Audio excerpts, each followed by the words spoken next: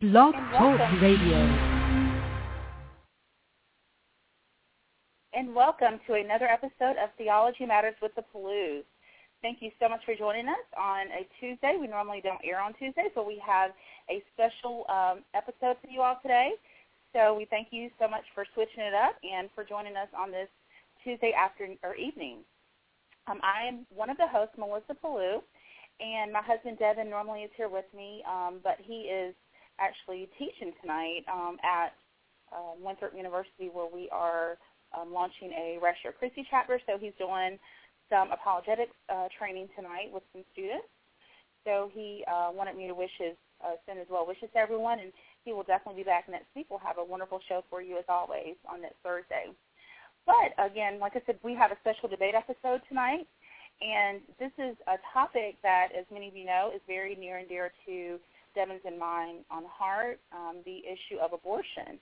And we are going to be debating, should abortion remain legal? And we have some wonderful guests with us today to share their thoughts on this issue and have a dialogue. Let me also add that our chat room is open. So we encourage people to dialogue in the chat room, and I can even pull questions from there later in the show, as well when we enter into our Q&A session. But we'd love for there to be some good dialogue going on in there. I see several people are in there already, so thank you all for joining in the discussion in the chat room. So without further ado, let me go ahead and jump into the topic of our debate tonight, which is, should abortion remain legal? And our first guest, who is arguing in the affirmative position that abortion should remain legal, is Matt Dillahunty. And Matt is former president of the Atheist Community of Austin. He's a public speaker with the Secular Speakers Bureau. He's spoken to a number of secular organizations, the university groups. He's one of the hosts of the Austin-based webcast and public access television show, The Atheist Experience. Matt also is the founder and contributor of the Counter-Apologetics Encyclopedia Iron Chariot, and he's debated theists and atheists on a number of topics, including abortion, which is what we will be discussing tonight. Matt actually was on our show last year debating John Freer on the topic of God's existence. And so we are very, very happy to have Matt back on the line with us. And, Matt, are you there with us? I am. Thanks for having me back. Great. Thank you so much for agreeing to come on and for taking time out of your schedule. I know that you're super busy these days, so we really appreciate it. I wouldn't have missed it. Also, great. Now, arguing in the position that abortion should not remain legal is Clinton Wilcox. Clinton is a staff apologist for the Life Training Institute, headed by Scott Klusendorf, and he resides in Fresno, California. He is a regular contributor to the Secular Pro-Life blog. He has had articles featured on lifenews.com and the National Right to Life Committee blog.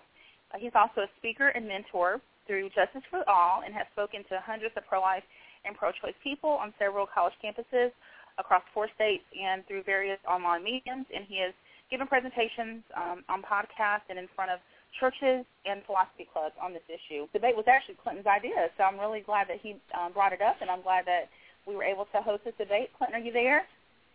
Yes, I am. Thank you. Great. Well, thank you both again for being on with us. Let me start by saying, as the moderator of the debate to our audience, I'm not going to be included in the discussion at all. I'm just basically here to monitor time and make sure that everyone has their fair share of time. When we do our Q&A, everything should be directed to the debaters themselves. So I'm just here to make sure everything kind of flows. So, but really excited to get going and to just jump on in. So both of our debaters had no preference of choice as to who went first. So I basically just flipped a coin, and so Matt is who won the toss to go first. We are going to start with 2 15-minute opening statements. And, Matt, we will let you go ahead and start. And then, Clinton, I will let you know whenever it's time for you to start. Okay. Okay. Great. So, Matt, why should abortion remain legal? Yeah, so I've debated this topic before, and one of the questions I get, especially in this one, is why are people without a womb debating the rights for those who do have a womb? This is possibly my last time debating the topic. My previous debate's available on YouTube. I'm sure this will live on, and I don't know that I'll have that much more to say on the subject. But I would point out that it's a human issue, and that even though I don't have a womb and others don't as well, Clinton doesn't as far as I know, we have wives, mothers, sisters, family, community, and so this affects everyone. But optically, I think it would be kind of better if I bow out of this in the future when possible. But talking about abortion, I initially would have suspected that most people are familiar with the bodily rights and bodily autonomy argument, but I turned out to be massively wrong, because every time I mention it, I hear from more people who've never even thought about the subject in this way. The classical version, Thompson's violinist, has you waking up, finding yourself back-to-back with a famous violinist, and your circulatory system has been connected to that violinist in order to filter the blood. You were kidnapped because you were the best possible match. And if you remove yourself, if you disconnect yourself, the violinist will die. But if you stay connected, then in 9 months you'll recover and you'll be free. Do you have a right to remove yourself knowing that it will kill the violinist? I prefer a slightly different version of the argument that cuts to some of the other objections, which is if your 2-year-old needs a kidney transplant, can you be legally obligated to donate a kidney to your 2-year-old? Even if you had sex with the intent of reproducing, knowing that there would be a non-zero risk of a kidney problem that would require you to donate a kidney, you cannot be legally obligated, you should not be legally obligated to donate a kidney. As a matter of law, even if I stab someone, I can't be forced to give them a blood transfusion to save their life. There is a difference between a moral obligation and a legal obligation. And there's also a difference between moral obligations, moral duties, and moral virtues. But the moral issues are largely irrelevant because we're talking about whether or not abortion should remain legal. And we don't legislate merely on the basis of moral opinions, religious moral opinions, secular moral opinions, or anything like that. We start with the basis of having all rights, and we must have a massive burden proof to overcome before we start taking rights away. Abortion is the termination of a pregnancy before a fetus is viable. It used to be illegal. The pro-choice proponents and the medical experts made the case, satisfied the burden of proof, and changed the law guaranteeing this right to all Americans. If we're going to change the law, there's a very heavy burden of proof that needs to be met in order to do so.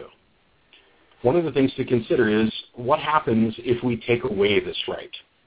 And the most important thing is that women become slaves to their biology. Fully 50% of all people ever born will live with a virtual sword of Damocles over their head, that by virtue of being born with a womb, they are in constant risk of being forcibly conscripted into carrying a pregnancy to term.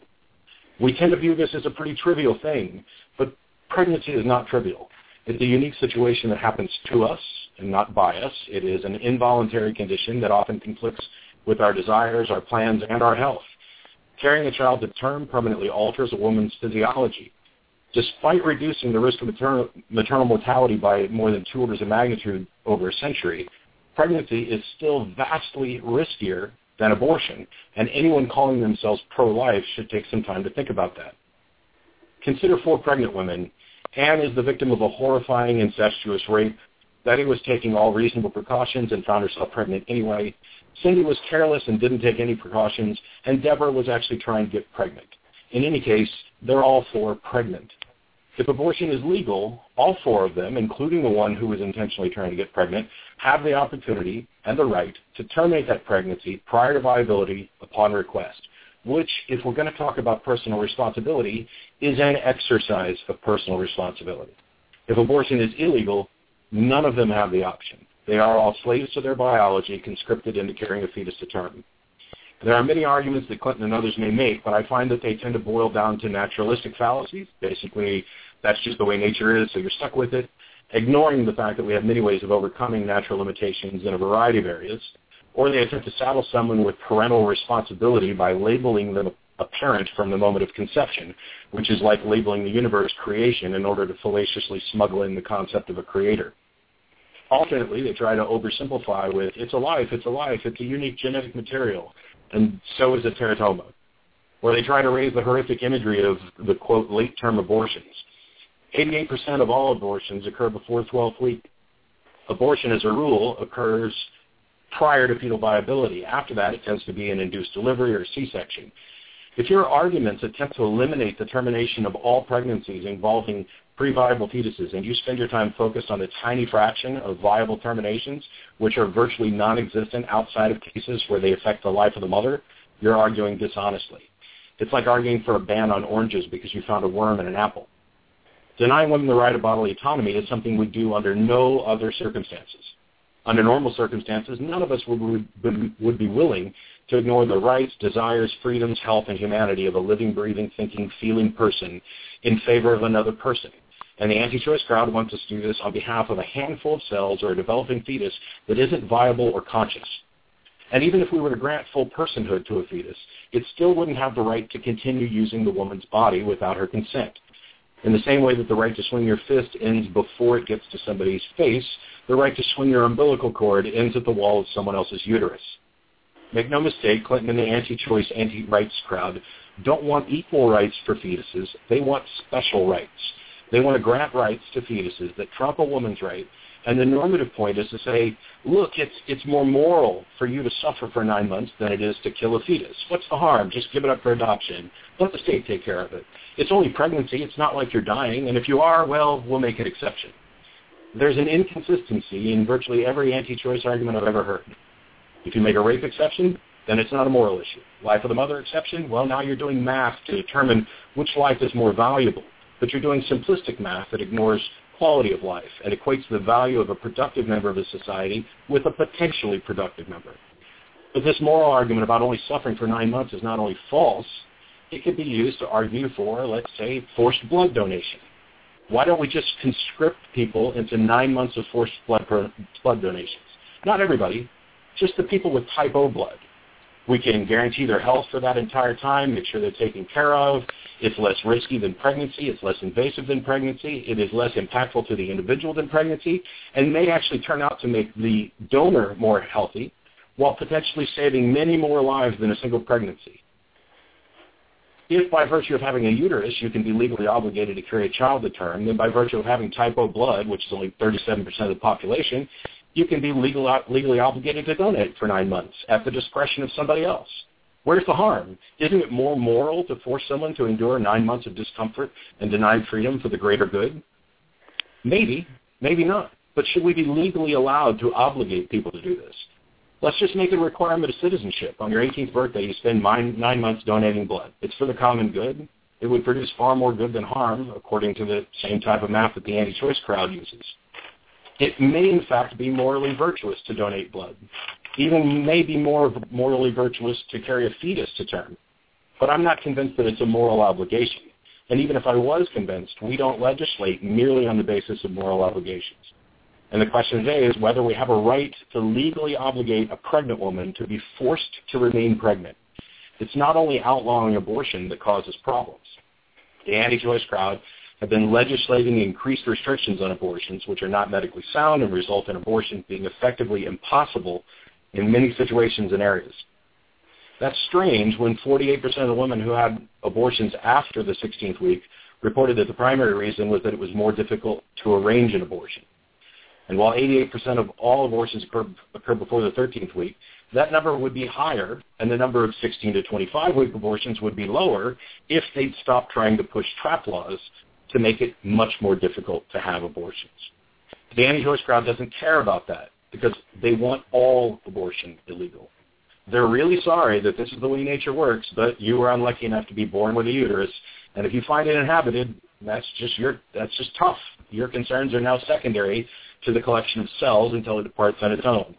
And that's weird in a world where the overwhelming majority of fertilized eggs never even produce children. But if we make abortion illegal, we're denying the right of bodily autonomy, and the justifications offered for doing so could easily be used elsewhere. And I don't offer that as a slippery slope argument, but as a demonstration of the flawed thinking that goes into the anti-choice arguments.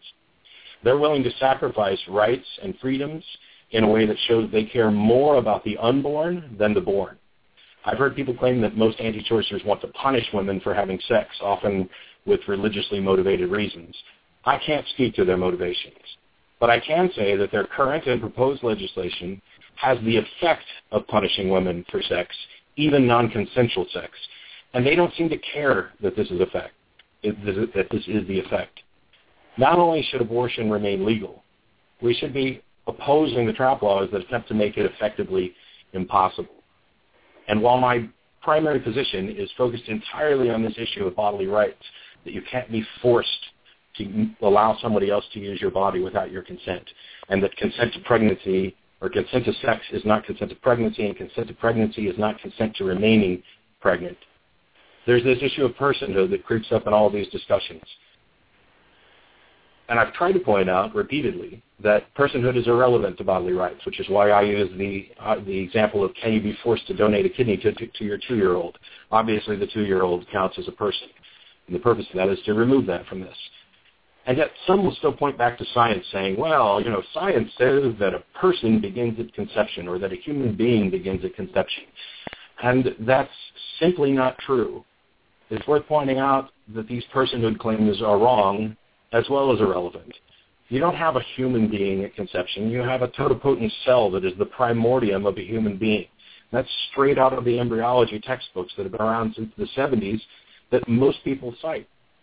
Science doesn't proclaim that we have a human being at conception or a person, and many of pro-choice advocates tend to view the rise of consciousness as a starting point at which we can begin talking about possible personhood.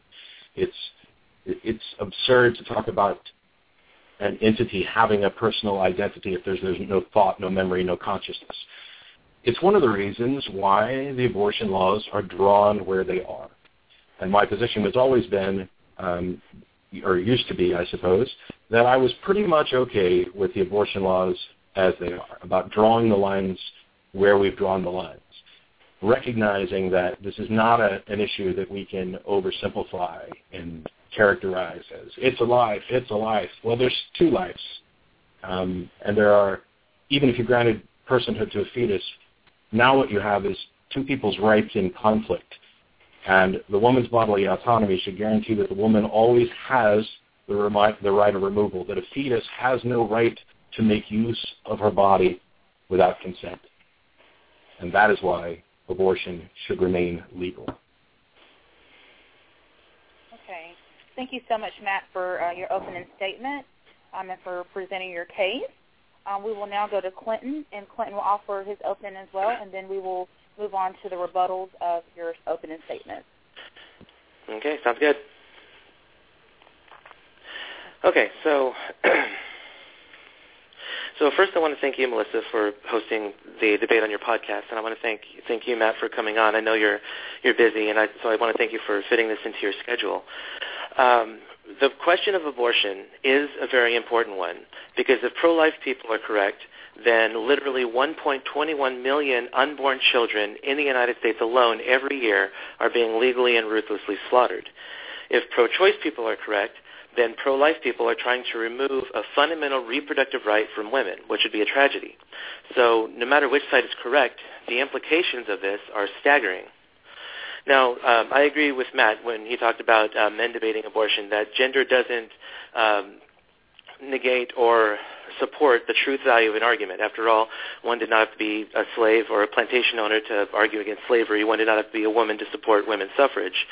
Since this is a human rights question, then it affects every single human being. Now, I do believe that Matt is incorrect when he says that embryology textbooks don't speak to human life beginning at fertilization. I think it's actually pretty obvious that they do.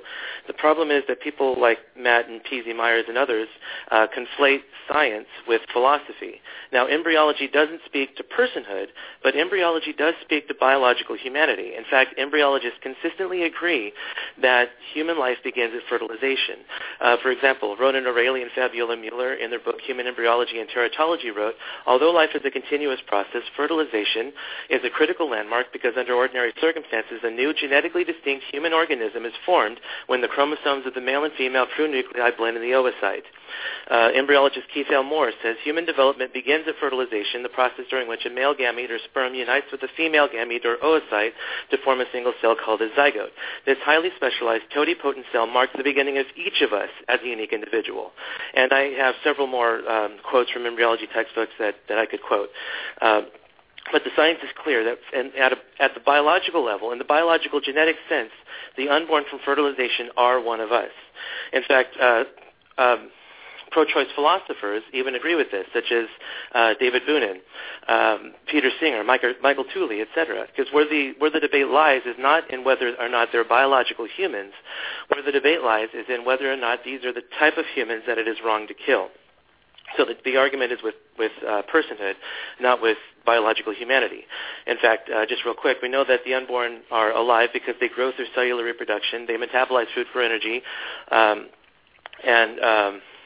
and they respond to stimuli. They exhibit the properties of living things. We know that they are human because they have human DNA separate from the mother's, and that they are the product of human parents, and living things reproduce after their own kind. Dogs have dogs, cats have cats, and humans produce human offspring. And we know that they're organisms because they are self-directed entities developing themselves from within into a more mature version of themselves. The only things that are necessary for them to develop is proper nutrition, proper environment, and a lack of fatal threats, which is all that's necessary for any of us to survive. So we know from fertilization that the unborn is one of us. Now, second, we also, I believe that they also fit the criteria for personhood. The unborn only differ from us in a few respects. They differ in size, level of development, environment, degree of dependency. But none of these properties determine our value. They're smaller than we are. They're less developed. They're differently located. They're in the womb. We're outside the womb. They're more dependent than we are. But none of these properties affect our value. They're not less valuable than we are just because they have less of these properties. Now, if you were to look at all the human beings on Earth, we all differ in our properties because our properties come in degrees. Some are taller, some are shorter, some are smarter, some are trying the best they can, some are skinnier, some enjoy good, exquisite cuisine. All of these different things we have to different degrees. And so if we're going to say that all human beings have equal value, then that value must be grounded in something that we all have equally. Otherwise, our value would come in degrees, which is absurd. And the only thing that we all have equally is our humanness. And this is a property that we share with the unborn. The unborn are just as human as we are. And so there have been great atrocities throughout history when we have tried to deny personhood to certain groups of humans. For example, the blacks when we were doing slavery, or women early in our country, or when the Jews and gypsies and homosexuals, etc., were being killed by the Nazis. Human atrocities happen when we deny personhood to certain groups of human beings. So when Matt says that personhood is irrelevant to the issue, I disagree wholeheartedly. I think it's pretty much the central issue, because if the unborn are not human persons, then who cares how many abortions you have? It would be literally like having a mole removed or a tooth pulled. The only reason we have to argue from bodily rights is if we tacitly assume that the unborn are full human persons, because only then must we come up with a reason that would justify our killing them. Now, pretty much right away, Matt was starting by poisoning the well, referring to pro-life people as anti-choice. And I think this is really an unfair label because pro-life people are pro-choice about all sorts of things, where women should go to, where they want to go to school, whether they want to go to church or not go to church, who they want to marry, etc. We just believe that some choices are wrong, such as the choice to kill an innocent human being. I would imagine that Matt also is anti-choice regarding things like rape, murder, theft, etc. So if abortion is tantamount to murder, and the unborn are biologically human, and they are human persons, as I have argued, and if Matt wants to argue that they're not, then he's going to have to present an argument for that. If they are full human persons, and abortion is tantamount to murder because it kills innocent human persons, then we have grounds for making it illegal. Because while we're not trying to make all immoral acts illegal, like we don't want to make adultery illegal, for example, murder is the kind of immoral act that we do make illegal. So if it is tantamount to murder, we have grounds for making it illegal. Let's see. So, let's talk about rights for a moment. That is talking about how we are basically pro-fetus and we're anti-choice, anti-rights, etc. I would argue that pro-life people are the ones who have a proper view of what rights are, and pro-choice people have a faulty view of what rights are. There are basically two different kinds of rights. You have your basic human rights, and you have your legal rights. Legal rights are rights that are established by a government, and you usually have to come into after a certain amount of maturity, such as the right to drive or the right to vote or the right to drink, that kind of thing. Basic human rights are the rights that all of us have just by virtue of being human. For example, the right to life is one of these. The right to bodily integrity, the right to bear arms, the right to the right to assemble, the right of free speech. Basically, most of the rights that we find in our Bill of Rights. These are basic rights. And the thing about basic rights is that we all have them just for being human, which means that basic human rights come into existence when the human does. So if the human comes into existence at fertilization, as I have argued, that means that basic human rights also come into existence at fertilization with the human being, which means that the human being in the womb absolutely does have a right to life. It has a right to bodily integrity. It has a right to its future, etc. It has all of these rights, and so these rights do come into conflict. So it's not just as simple as saying that personhood is irrelevant to the conversation, because personhood is central to the conversation. And that's where most of the argumentation in the literature on abortion lies, is with personhood. So if we talk about first, let's talk about this idea that pregnancy is something that happens to us, not by us. I'm really not sure what to make of this claim, because it's not like women just walk around and catch pregnancy like they catch a cold, or it's not like they just wake up one day, all of a sudden they're pregnant. It doesn't happen like that. It happens through sexual intercourse, and this is something that women know. So it's not. So it absolutely is something that happens by us, because it happens through a conscious act between a man and a woman. They engage in sex, and then the sperm travels towards the egg and fertilizes the egg, and you have a pregnancy. So I think it's kind of wrong to say that pregnancy happens to us, not by us, because it absolutely does happen by us, because it happens through a conscious decision of having sex. And finally, when we talk about bodily rights, the bodily rights absolutely fails because of the responsibility objection, and that if the woman and man engage in a conscious act that is geared towards pregnancy, then she and the man are basically responsible for the creation of the child and for placing the child in a place of dependency upon her. So since she is responsible for the child's dependency, she is the one who bears the responsibility to care for that child. Now, Matt did talk about his modified version. And now, whether or not we would force parents to donate a kidney to the 2-year-old child, I think it's axiomatic that parents have an obligation not to intentionally kill their child. So whether or not we say she should be legally obligated to provide a kidney for a child, I think it's a far cry from saying that we should not legally prevent her from killing her child, which I think is just axiomatic that parents have that responsibility not to kill their child. And so when we talk about rights, if I refuse to donate my organ to someone who needs it, I am not violating anyone's rights. But if someone tries to forcibly take my kidney from me, they are absolutely violating my right to bodily integrity. Conversely, in the abortion issue, when a woman goes in to have an abortion, she is violating the unborn child's right to life. So in this case, rights are being violated. But in the case of a forced organ donation, inaction on my part is not violating anyone's rights. Whereas if they are going to try and take my kidney forcibly, that would definitely be a violation of my rights. Finally, I think this is probably the last point I want to hit up.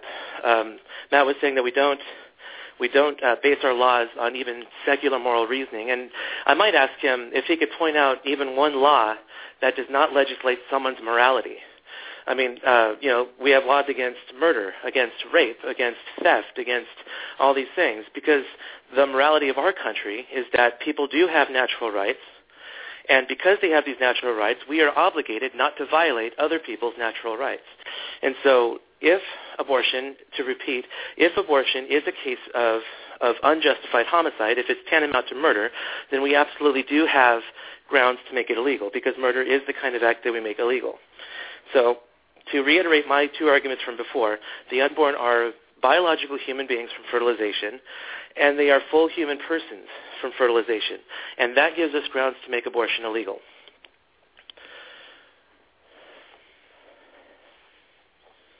Okay, Clinton, so you're finished with your opening statement? Okay, yes. Great. All right, thank you so much for sharing that, and we will actually now switch to Matt. And, Matt, you will have up to 10 minutes to do a rebuttal. Hear me? There you go, Matt. I take it you can hear me. My call dropped for a moment during Clinton's talk. Yeah, I just saw that. I just brought you back in. Sorry about that. Sure, no problem. So I've got 10 minutes now? Yep, we got 10 minutes to do a rebuttal. Yes, sir. Okay. So what I heard, surprisingly, for an opening statement was a whole lot of attempted rebuttal. Interestingly, it all centers around personhood, and evidently there's some confusion as to why personhood isn't relevant to the bodily rights argument, which just baffles me because I don't know how many times we can actually explain this.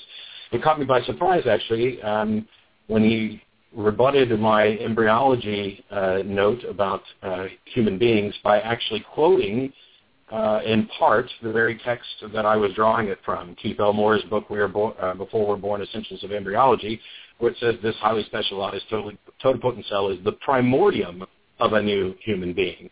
Now, it's possible that a different version uses a different phrasing, but a primordium of a human being isn't a human being. But at no point did I disagree that a fetus is alive. It's alive. Hooray. It has the properties of living things, definitely. It has the properties of human, as long as you're talking about genetics. But he says that it only differs in size and level of development. And this issue of level development is something that seems to be incredibly dishonest because a collection of cells with no brain activity, which is what we're talking about for the majority, is not a trivial difference between living human beings. But all of this is really neat, but it's irrelevant. The bodily rights, going back to the violinist argument where you wake up and find yourself connected to the violinist who's going to die if you disconnect, the question is, do you have a right to disconnect? There's no denying that the violinist is a person with full personhood, including a right to life. And that doesn't in any way obligate you to remain connected to the violinist as a legal obligation. It may be morally virtuous. Hooray, you're saving a life. But as far as a legal obligation, it simply doesn't work. He said I started off by poisoning the well by referring to anti-choice. Yeah, I make no apologies at all about doing that. He said that, they're pro-choice about many other things, just not this. Well, I would hope that we can understand that I'm speaking about this in context. I don't think that you're anti-choice in the sense that you don't get to choose what bagel you have for breakfast. But the fact that a racist may not be a bigot about some race doesn't mean that they're not still a racist. Now, this distinction between legal rights and basic human rights is kind of the distinction between legal and moral views on this subject. Although not quite. You do have a right to life. You don't have a right to live at someone else's expense, and you don't have a right to live using someone else's body without consent. This is why I repeatedly point out that these arguments that try to do away with the bodily rights argument and focus on personhood are actually not about equality.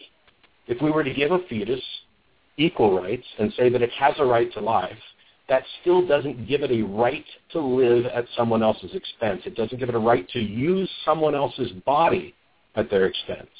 And so his response to my kidney donation was that we shouldn't legally prevent her, or that we should legally prevent her from killing her child, which is a different act than legally forcing her to donate an organ. And I agree that there's a distinction between those two acts, the act and withholding an act. But in the case of pregnancy, one act has already taken place, and that is a human, quote, life is using her body without her consent. Abortion is not merely, oh, hey, I'm going to kill the fetus inside of me. This is the unfortunate, perhaps, side effect of the right of removal, the right of bodily autonomy.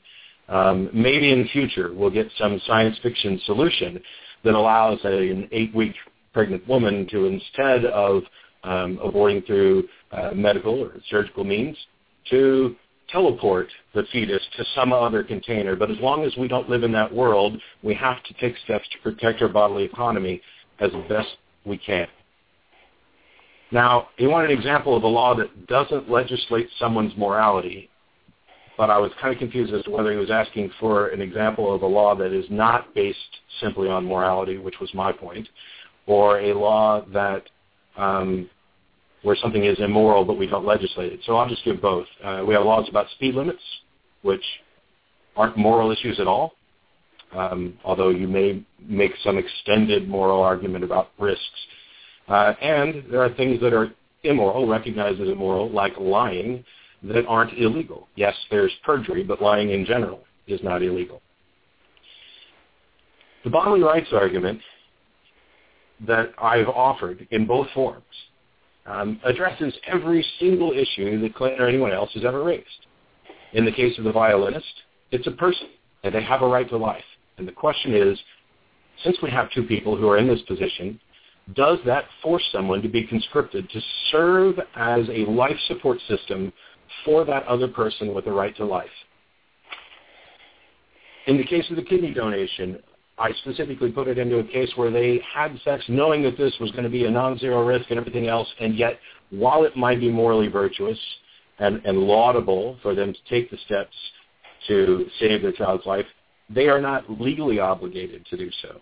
It is a violation of individuals' bodily autonomy. The fact that there's risk to something demonstrates that you are taking some responsibility with respect to the risk. And Clinton talked about sex not happening to us, or when I had mentioned that it's something that happens to us and not by us, and that's an involuntary condition. And, of course, I'm not suggesting that they run around catching pregnancy like they catch a cold, but anybody who actually understands sex understands that sex doesn't always lead to pregnancy, no matter how much you might want it to, and that it is, in fact, a chance. Like if you go out for a drive, you are taking the risk that you could be involved in an accident. But your consent to driving a car is not consent to be in an accident. And if you find that you have, despite taking precautions, found yourself in the situation where you're pregnant, then there's a possibility to take responsibility for that. And one of the ways to accept responsibility for that is to terminate the pregnancy. Now, as far as I'm aware, Clinton is one of the many people who have no exception in the case of rape. So if that's not the case, then I apologize and I'll let him clarify. But if it is the case, then why on earth would you ever argue on behalf of this idea of adults having sex? They're agreeing to take some risk, and that's why now all of a sudden they've got parental responsibility, so we should not let them do anything to perhaps kill this fetus. If your thing is that abortion in all situations should be illegal, then why would you raise the subject of responsibility? Because if you do not make an exception for conceptions that are the result of rape, where the woman bears no responsibility for that pregnancy other than they had a womb and produced an egg, then your responsibility argument goes up like so much kindling. It is a pointless exercise. It is one of the things that I warned about when I started talking about this in the opening, that where many of them would talk about the supposed late-term abortions when they're not talking about the overwhelming majority of situations.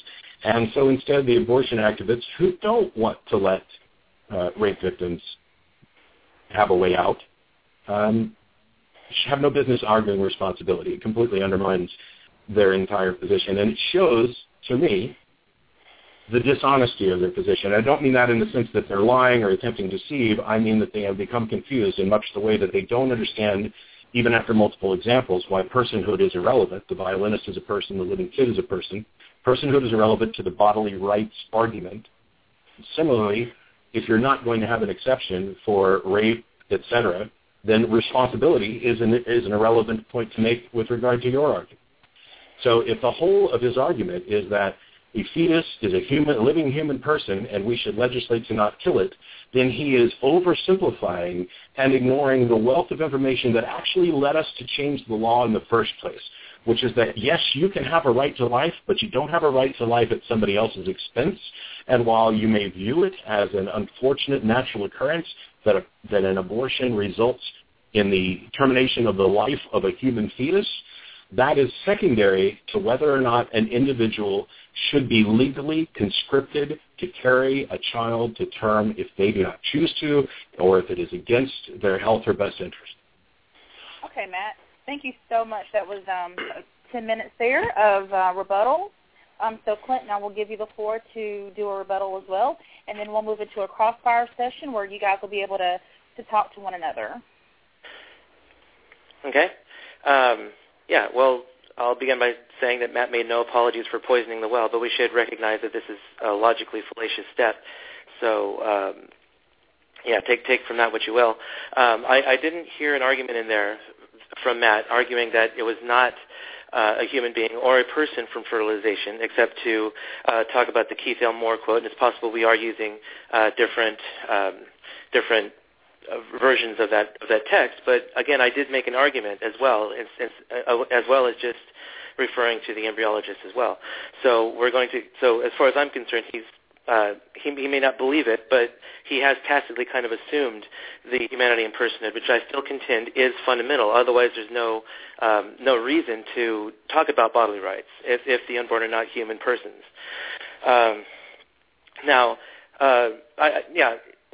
Pro-life people do understand how sex works. It's true that sex does not always lead to pregnancy, but then again, there are some people who can eat junk food without getting fat, and yet eating junk food still leads to weight gain in a lot of us, myself included. So just saying that sex doesn't always happen, or pregnancy doesn't always happen when two people have sex, does not refute the claim that sex leads to pregnancy, because I think it's pretty obvious that it does. We all learned that in our elementary school sex ed class.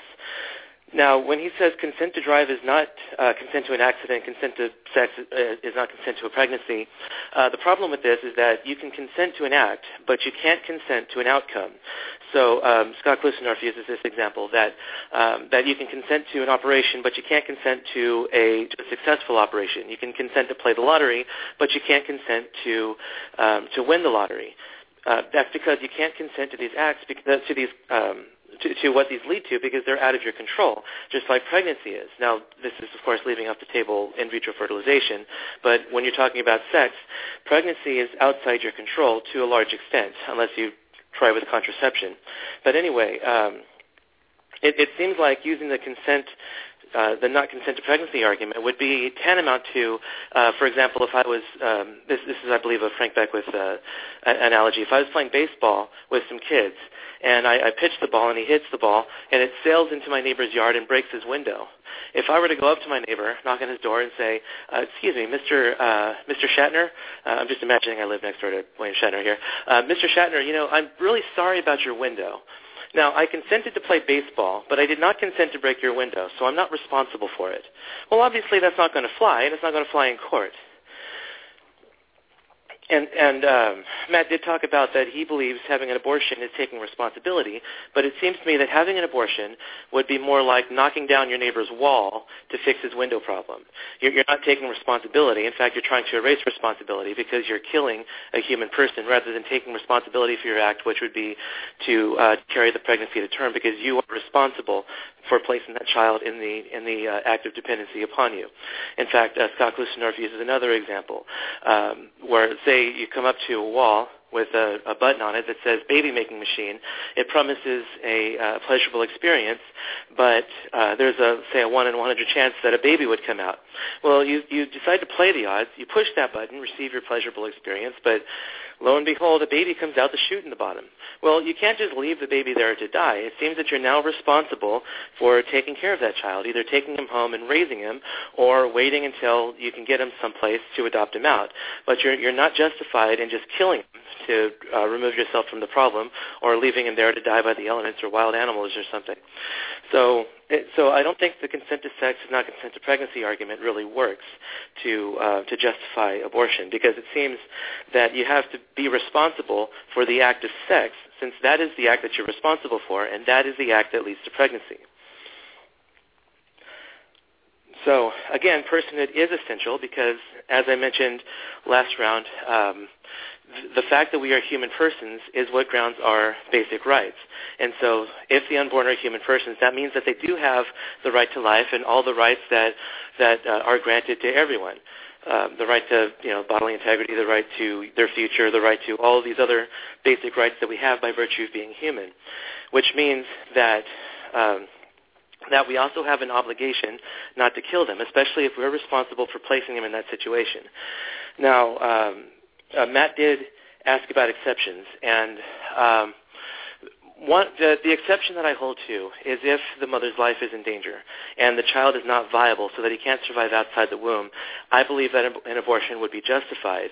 And now my arguing from responsibility doesn't pull the rug out from under me on this. That just shows a lack of nuanced thinking. The reason for this is because just because the parents are responsible for the children's life does not mean that they don't have any rights themselves. For example, if they give birth to a child and the child grows up to threaten their parents' lives, which has been known to happen, well, they don't have to let it happen just because they gave that child life. So if the child is directly threatening the mother's life,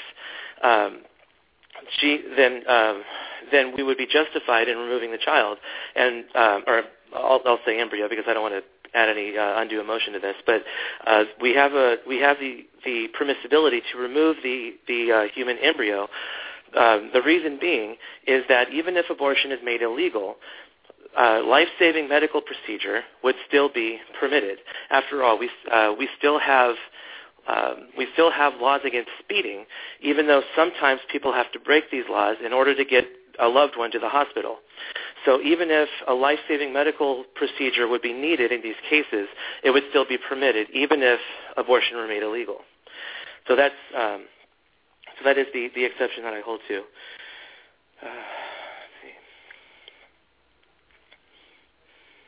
Okay, so Matt mentioned speed limits.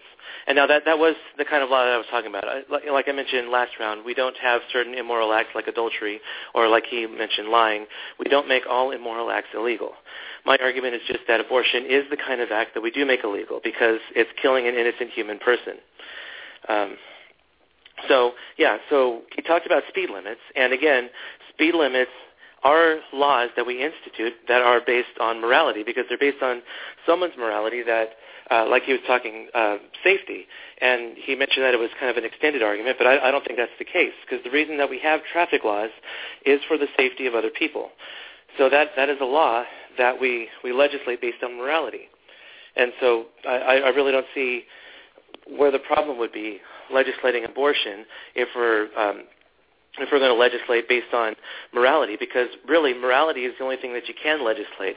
The only reason we have laws is because someone's morality told them that there is good reason to make that law. In the case of traffic laws, it's safety.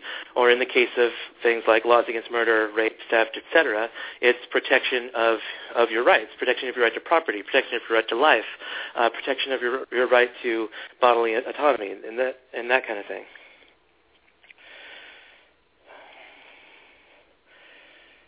So I believe that's all that I was going to say on that. Okay, Clinton, that's perfectly fine. Well, we will move into our cross-examination round, and what we will do is we'll start with Matt, and I'll just let you lead, Matt, and you can ask Clinton questions or bring up whatever you like, and you will have 20 minutes. Well, there will be 20 minutes in this round, and then the next 20 minutes we'll let Clinton start. So fire away. Okay. It'd almost be good if there was just one more round of rebuttal, but I've got questions. So what if I broke my own window while I was playing baseball? Okay. Clinton, you're free to answer. Yeah, I'm just not sure what that has. I mean, if you break your own window, you're free to repair it or not repair it as you wish. Sure. I mean, I think it's a problem with the baseball analogy is that you've broken somebody else's window, whereas with the pregnancy, this is something that has happened to you. Yeah, but the problem with this, though, is that there's someone else in play. There's the other human person that we're talking about, the human being in the womb, whereas in this case, there's the human being whose window you just broke. And so that's where the relevance of the comparison comes in. So if we were to agree that there's a human being in the womb and they have rights, why is it that their rights trump the woman's right to bodily autonomy? Why do they get to use her body without her consent? Because I believe that allowing her to abort the pregnancy would be a greater harm to the unborn child than it would be to the woman. He has a right to life, which is being violated, and she has a right to bodily integrity, which in 99% of cases, she was responsible for placing the child there. So, well, I mean, we're going to short off responsibility for a second. Okay. So in the violinist example, is it your position that the person has no right to disconnect?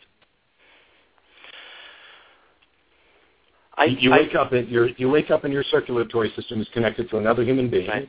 And if you stay there for 9 months, that human will live, and if you disconnect, that human will die. Is it your position that you have no right to disconnect yourself? I believe that you are probably morally obligated to stay plugged into the violinist. Now, of course, as you mentioned, moral obligation does not equal a legal obligation. But the problem here, and I'm not dismissing the violinist just because it's a weird analogy, but the problem here is that pregnancy is a very natural case. It happens all the time. This is how every single human being begins their life, whereas the violinist case is a very kind of outlandish scenario. It could never actually happen. So our obligations may actually be different in the case of the violinist than they are in the case of pregnancy. Well, I'm fully aware that we're never going to find a situation that is directly analogous to pregnancy because it's a unique situation. Right. But you just said that there's a moral obligation to stay connected to the violinist. I'm saying there probably is. I don't know if I would necessarily make that case. I know that I would stay plugged in. But I think there that's probably your is choice, right? Would you legally force someone else to stay connected to the violinist? Probably not. And I have a few reasons why I wouldn't. Because number one, in the violinist case, you're basically connected to the violinist staying in a hospital room for 9 months, whereas in the vast majority of pregnancies, a woman is not confined to the room. She's able to continue going to work, continue going to church, continue going to the store, all these kinds of things. So there is freedom in that. And, of course, there's also, number two, that she's not responsible for the condition there, that she was basically kidnapped and placed in that situation. And then there's another case that the kidney, your kidney is only meant to filter your own blood, whereas the uterus is actually designed or adapted, however you want to think of it, to facilitate pregnancy. And so in that case, the woman's body, there are some changes that go on during pregnancy, of course, but her body has been designed / adapted to facilitate the pregnancy. And so the vast majority of them are perfectly safe for the woman. So it sounds to me that your primary objections here are, number one, this example is more extreme than a pregnancy because they can get up and move around. And number two, it's not exactly the same because pregnancy is a naturally occurring condition. Yeah, that's part of my response. You do realize that carrying a child to term permanently alters a woman's physiology, right? That this is, while we have this kind of view of it being trivial, it's actually not trivial. And that pregnancy is more likely to result in death than an abortion, right? I agree. I mean, I know. Obviously, pregnancy is not just like a walk in the park. There are certain changes that go on in her body. But again, these are changes that the body has been adapted to handle. And while I've seen the same report that I've seen you quote before in a previous debate, that first-term abortion, only about 0.8 or so out of 100,000 women die from early-term abortions, and about 8 and 100,000 women die from pregnancy-related occurrences. This is actually misleading for a few different cases. That number one, there are complications that arise in abortions in which a woman dies from in a later pregnancy that are not accounted for. And number two, if we're only looking at the numbers, well then 0.8 out of 100,000 comes out to less than 1% of women, and the 8 out of 100,000 that die in childbirth comes out to less than 1%. So less than 1% of all pregnant women have complications in pregnancy that threaten her life, which is a statistically negligent number. Great. I just love the way you guys do math, because you look at this as the violinist, well, that's not as much, or that's more of an imposition in pregnancy. Pregnancy is not really that much of an imposition. Who are you to decide how much of an imposition is enough to force someone else to remain pregnant against their will? Well, it seems that in the moral equation, I think we can make a pretty safe bet. I mean, I'm not a doctor, obviously, but there are doctors who are I'm only pro-life concerned as well with the law. as We're going to disagree on the morality. I'm only concerned with the legal forcing of people to stay pregnant. Okay. Well, I mean, I'm not the only one who says so. I remember Dr. Bernard Nathanson, who was the co-founder of Morale, who later became pro-life after witnessing an abortion in an ultrasound, who talked about the only things that weigh in the equation is life for life, and if the woman's pregnancy is not life-threatening, then we don't have, we're not permitted in having an abortion. And Dr. Nathanson was a medical physician who performed many abortions. So it's not just me saying that, but I think that we have precedent for saying that as well. You kind of touched on that before, that your only exception is if the mother's life at risk. And this math that you're doing about life versus life, what if it's not actually her life that's at risk? What if carrying it to term would, for example, cripple her for the rest of her life? Can you legally force her to wind up crippled for the rest of her life in order to save the fetus? Well, what kind of crippling are we talking about? Are we talking about like a debilitating crippling, or? Yeah, stuck in a wheelchair. Well, again, I'm not a doctor, so I don't know if I can give a medical opinion. It hasn't stopped you from giving other evaluations. No, I'm asking about your evaluation here. Is it just life for life? Or if, for example, carrying it, because you said it was just life for life, mother's life at risk. And so I'm wondering, is that actually the line? Or if this was going to cripple her for life, would that be enough to no longer force her to stay pregnant? I would say probably not, unless it's something that she's going to be in like a hospital bed for the rest of her life on the cusp of death. I don't think that it's necessarily justifiable to end someone's life to prevent that. So you'd be okay with legally forcing someone to remain pregnant, even if it was going to result in them being in a wheelchair for the rest of their life, but not if it left them in a hospital bed on the cusp of death or actually dead. Right. Now, that's not to say that we don't, because I know you're kind of framing this in an us versus the pregnant woman kind of way. And I want to emphasize that it's not because we don't care about the pregnant woman. It's because there's a second life, and I know you've asserted that this is irrelevant, but again, I've argued constantly throughout this entire debate that it is important, because there is a second life that's at issue here, which is the life of the child. And so we have to understand that there are two lives here that are at stake and not just one. Yeah, I understand that that's what your view is. I'm just trying to figure out exactly where you draw the lines and why.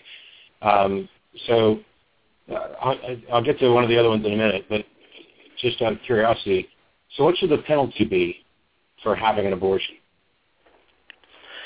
Well, as I view abortion as the same thing as murder, I would say that the penalty for abortion should be the same that we would give for anyone who takes a life in cold blood. Now, I don't believe that most women are culpable of murder.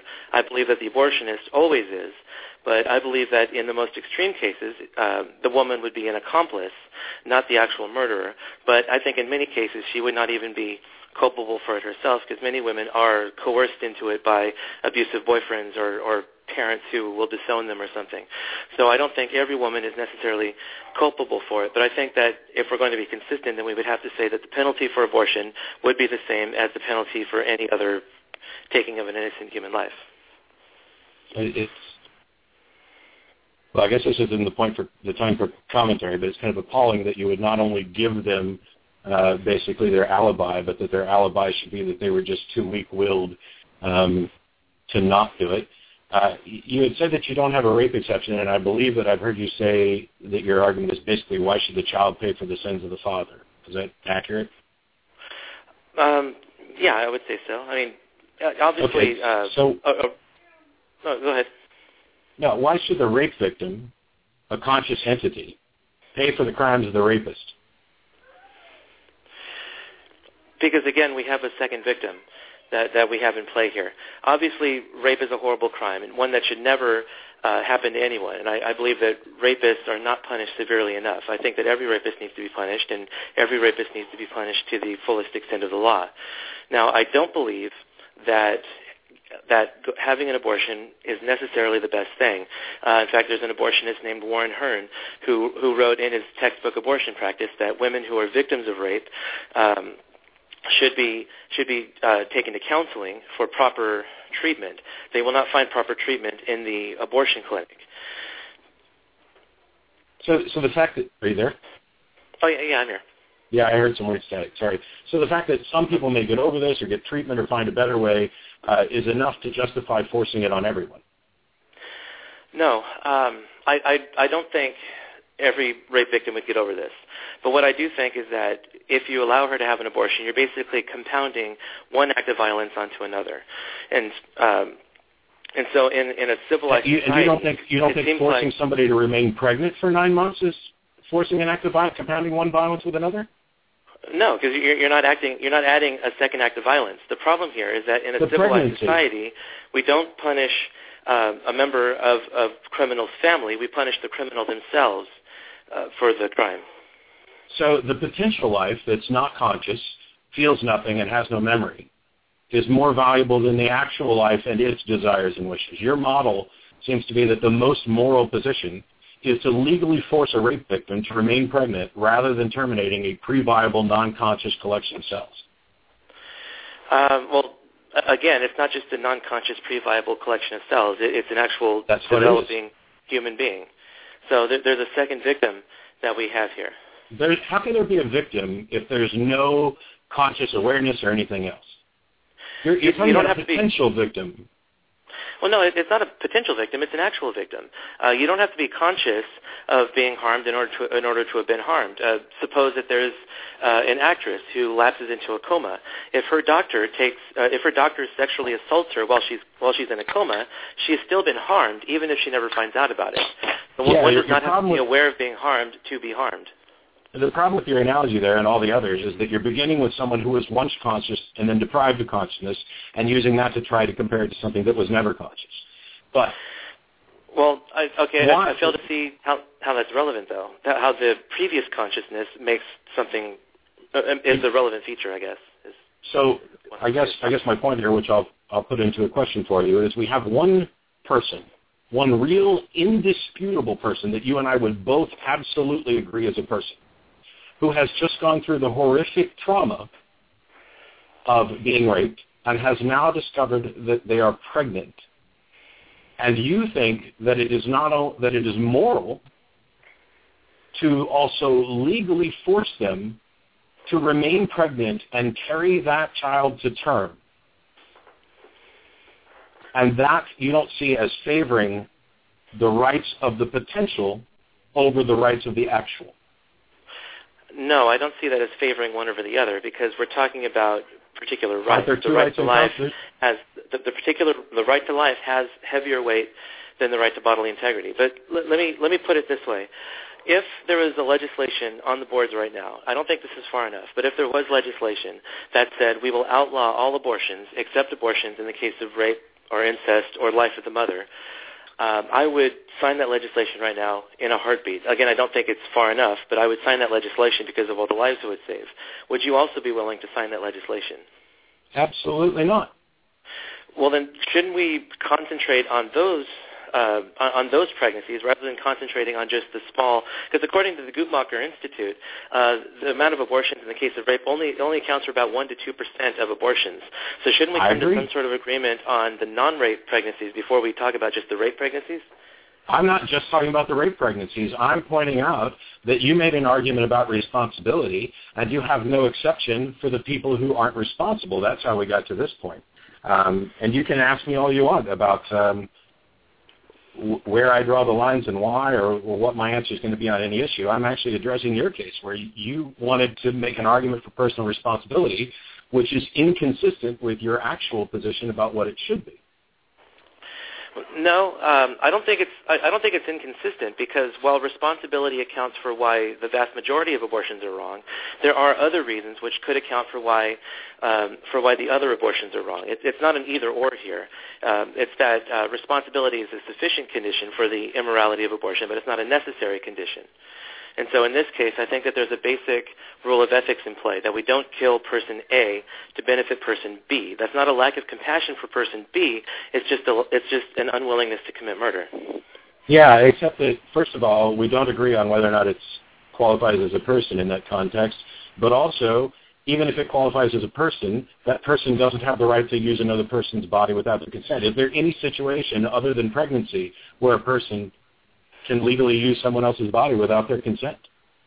Well, I think in the case of Siamese twins, they can.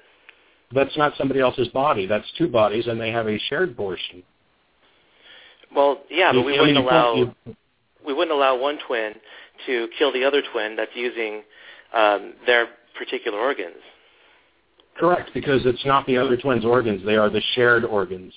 The fetus is not sharing anything. It is a parasitic relationship. Well, it's not a parasitic relationship. It's a symbiotic one. There's a process that goes on called microchimerism, in which the unborn child and the mother actually exchange cells during pregnancy, and that can actually help stave off sicknesses, even help stop cancer in some cases. So it's not simply a parasitic relationship. The other problem with your Siamese twins is that, if you go up and sew yourself to somebody, that doesn't then obligate. Evidently, in your case, it does, because you're fine with the idea that you're now morally obligated to stay connected to the violinist for 9 months.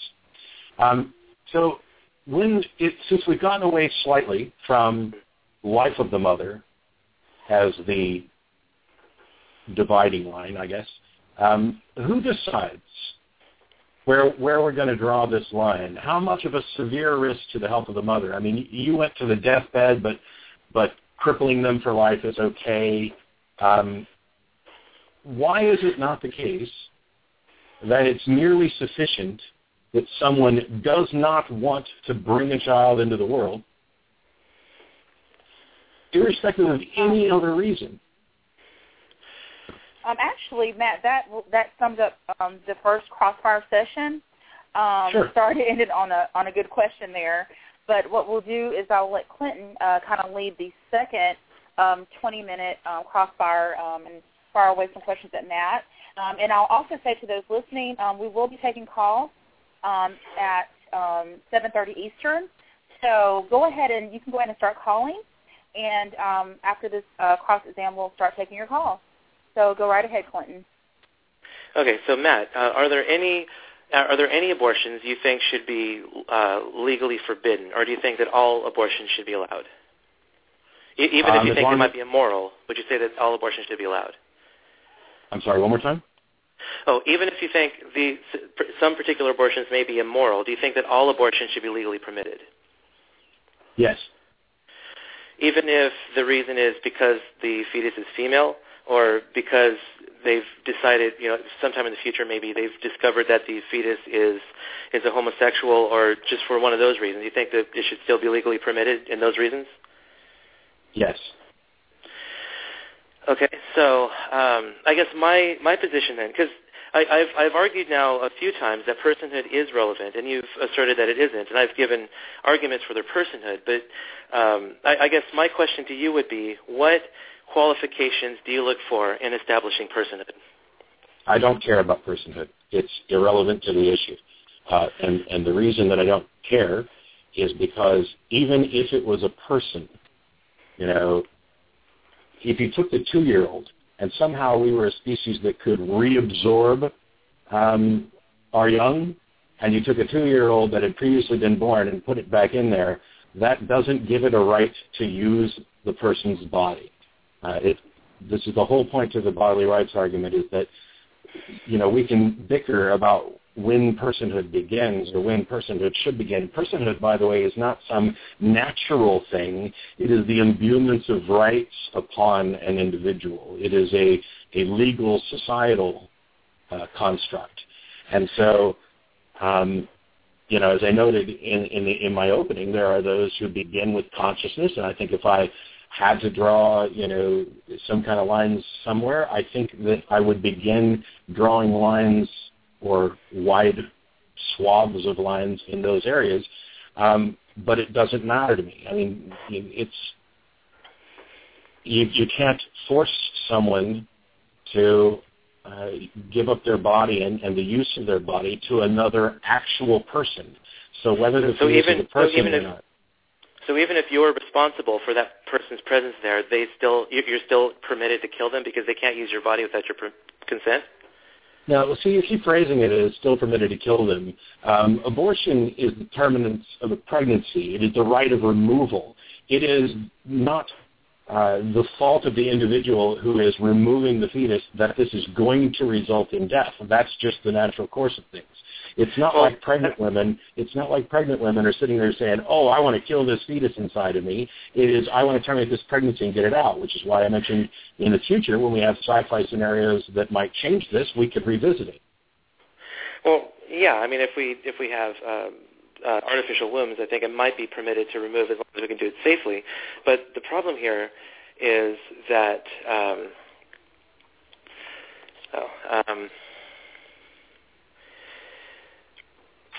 anyway, I'll come back to this. I did have another question that I wanted to address briefly. It seems that no right to act is absolute. For example, we don't have absolute freedom of speech. We can't yell fire in a crowded theater, or we can't threaten the president. We don't have absolute right to religion. If your religion says that you can engage in human sacrifice, we don't allow that. So isn't it at least conceivable that the right to bodily integrity could be curtailed under certain conditions? And if not, why is that an absolute right when no other right seems to be absolute? Well, I think you may be kind of playing with words here as to whether or not the rights are absolute. You can shout fire in a crowded theater, especially if it's on fire, and you can do it even if it's not. There are just consequences to it. So I think what you mean by absolute right is you don't have a protected right to do something without particular consequences. And so I'd point out that the right to bodily autonomy would fall under that as well, and so would the right to life. I mean, it's one of the we don't have we kill people in wars. We have the death penalty, although there are lots of debates and discussions about that as well. So is there some scenario in which your bodily autonomy can be curtailed? Yeah, I think there probably are, and I think we've even had some examples of them in the cases where someone has not left instructions and is not conscious and able to make decisions on their own. The rights for decisions about their body fall to, for example, the next of kin. Okay, I think you might be playing around with the term rights too, because when I use the term right, I mean that we have the freedom to do that thing, and you seem to think that we have a right that is pretty much absolute, except that we kind of restrict certain things. But I don't think that's necessarily how our government looks at rights. Our founders in the Declaration of Independence talked about how we have natural rights, such as the right to life, liberty, and pursuit of happiness. But these rights are not necessarily absolute. That's why they restrict them in law.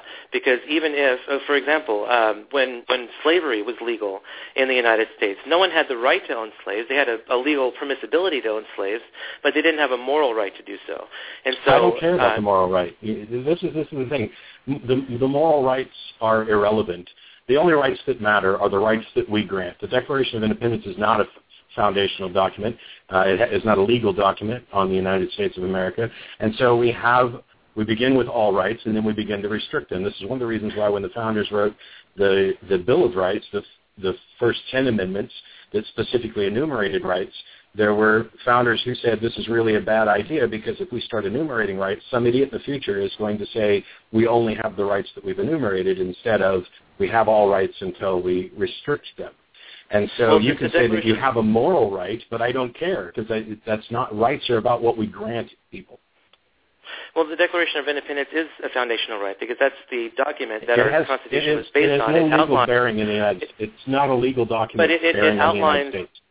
But it outlines the views that our founders had when they were outlining their rights. So I couldn't take the Declaration of Independence into a courtroom and expect legal standing with it, but it gives us an idea of where the founders believed rights came from and what they believed our rights were. So and it doesn't matter at all. So the moral right is important because we base our laws based on someone's idea of morality. So if abortion is morally impermissible, that would grant us rights to make it illegal. If it's the same thing as murder. Well, as you point out, you can't drag the Declaration into a courtroom, and what the founders thought about where rights come from is completely irrelevant. It doesn't matter. They set up a system that allow us to grant rights, revoke rights, make laws about rights. They could have thought that your rights were imbued by ancient aliens, and they would probably be wrong. But we have instead come up with this idea of let's figure out what rights we should have, which ones we're going to permit, and which ones we're not going to permit. And one of the things is that we begin with some very foundational rights. The right to govern oneself is probably the most foundational right, the right of bodily autonomy, owning your own mind, making your own decisions. That is the heart of life, liberty, and the pursuit of happiness. And that we then begin to legislate and limit rights when those come in conflict with other rights. And that's what we're talking about when we talk about two rights coming in conflict. And this is why even if you wanted to call the fetus a person and give it rights, you've now created a situation where there are two people's rights in conflict. And the question is this person's right to use someone's body trumping their right to not have their body used? And in no situation outside of pregnancy would anybody argue that someone else has the right to come and make use of your body without your consent. Again, the reason for this is because the woman and the man are responsible for placing the child in a state of dependency upon the woman. And so this is kind of tantamount to dragging someone onto your property, then shooting them and claiming self-defense. You're not permitted in killing someone. You're not permitted in removing someone from your property, whether it be your body or your house or wherever. You're not permitted in removing them if you must kill them to do so. Well, actually, you're wrong about castle doctrine and things like that, but it's not remotely the same thing. Two people having sex is not like dragging someone on your property. I mean, your analogy is just going way out of the window. I've had lots and lots and lots of sex. None of it has resulted in a child.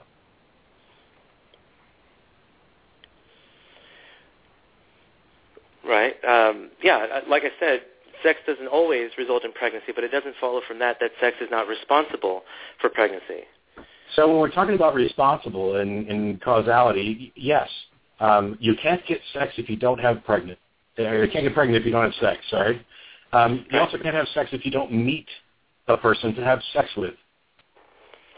Is meeting a person responsible for the sex? Because I can have sex, and I can have protected sex, and I can be responsible, and I can have irresponsible, unprotected sex, and there's no guarantee that any of this is necessarily going to result in a pregnancy. Even if it results in a fertilization, it's not guaranteed. 70% of fertilized eggs never even implant or something like that. Right, but again, it doesn't follow from that, though, that you're not... The example of this baby-making machine where you're pushing a button with some risk, the problem with that example is that when the baby comes out, yes, I pushed the button and the baby comes out. And my responsibility is to perhaps either take care of it or find someone who will take care of it. But in that case, you're talking about a baby. If I push a button and a fetus appears inside my mouth, I have the right to remove it. Okay, but again, you're kind of vague in the question here, though, because you're assuming that it's not a human being, it's not a child, and I have actually made an argument that the unborn are human beings and persons from fertilization. So you haven't even addressed those arguments, which means that I think I'm perfectly justified in using the example because you haven't even responded to my personhood argument. So, yeah, because personhood is irrelevant to bodily rights. As I said, you could call it a person. It's not irrelevant because now you're trying to... Well, it's not irrelevant because now you're trying to use that against the baby-making machine, but you haven't even argued for it. Does another person have a right to use another person's body without their consent? In the case of pregnancy, I would say yes. Well, of course you would, because you've found the exception that fits with what you want. I don't know what you mean by what is your reason? And what is your reason for granting special rights to that scenario? Because that's what you're doing. It's special right. It's not a special right. It is. If that's the only scenario in which you're willing to grant that right, it is necessarily, by definition, a special pleading right. No, because I'm not saying that it's a quote-unquote right to use someone else's body. I'm saying that their right to life negates our ability, our permissibility to go in and kill them. It's not a special right I'm arguing for. I'm arguing for that they have the same rights that we do, and they have rights that must be respected. And considering that the woman and the man are responsible for placing the child there, they have an obligation not to kill it. That's my argument. I'm well aware of that. Right. So, again, I'm not arguing for special rights. I'm arguing that we respect the rights that they, right. like all of us, You can say you're not arguing for special rights all day, but in every other situation, no, you can't use a person's body. And in this situation, yes, you can. That is a special right. It doesn't matter if you try to frame it as, well, it's not about using that person's body. It's about these two people put it there. Well, no, they actually didn't put it there. If two people had actually gone in a lab and manipulated things and stuck it in there, maybe you could make the argument that they intentionally did this and that implies some responsibility on them. But a percentage natural response to something doesn't imbue a responsibility to sacrifice your life and your health in favor of the right to life of a collection of non-viable, non-conscious cells. Well, again, I'm not arguing that they intended to become pregnant. I'm pretty sure in a lot of cases that doesn't happen. What I'm arguing is that you don't even make exceptions for rape. They engaged in an act that is intrinsically ordered towards procreation. That is the act, until IVF came along. That was the act that our species propagates the species through, is the act of sex. You have sex, the woman gets pregnant. It doesn't always happen that way, just like some people don't, gain weight from eating junk food, but the act of sex does lead to pregnancy. And so even though she may not intend to become pregnant, it's the fact that she's taking that risk. Okay, so let me put it like this. What about the case of child support? Do you believe that fathers should be, or that parents in general, even women, that parents should be able to opt out of giving child support to their children? I don't know how that's relevant. And it's such a simplified version of the question that I don't even know that I can answer it. But do I think people can and should be legally allowed to opt out of parental responsibility? Yes. Including the father from giving child support? This is the difficult scenario that men's rights advocates have been raising, which is the man has no say in whether or not there's going to be a child. I mean, they can't force an abortion on somebody, and they can't force somebody to carry a child to term. And so are there arguments that could be had about whether or not someone could and should legally be able to abdicate their parental rights prior to the decisions being involved? I think there are arguments to be had there. I don't know what my position is on it. Okay, well, I'm not asking if there are arguments that could be made. I know that there are. I'm asking if you would advocate that, because it seems like we force situationally, parents. We force parents to give child support because we have a principle that we do what's best for the child. And so it seems like if we're going to allow abortion, allow women to opt out of parenthood in that way, it seems like we should also allow fathers to opt out of giving child support. Is that something that you would agree with? Yes. Are there scenarios where I think that is a viable thing? Quite possibly. Well, I'm asking yes or no, though, because I just want to know how. I can't give you a yes or no on this overly simplified thing, because we have to look at a variety of different situations. At what point are they allowed to do this? Well, I don't think it's when they're 4 versus shortly after conception. I think there's a difference. Well, I don't think it's overly simplified because if we allow, because you said you don't think that there are any abortions that should be forbidden. So at least during the state of pregnancy. Well, I said legally. Right, legally. Yeah, I'm talking legally here. So it seems like even though you might not think it's the right thing to do, that we should legally permit fathers from not giving child support in that case, at least during the pregnancy. We should maybe have that 9 months grace period to where a father could opt out and not give any child support. Is that something you would agree with?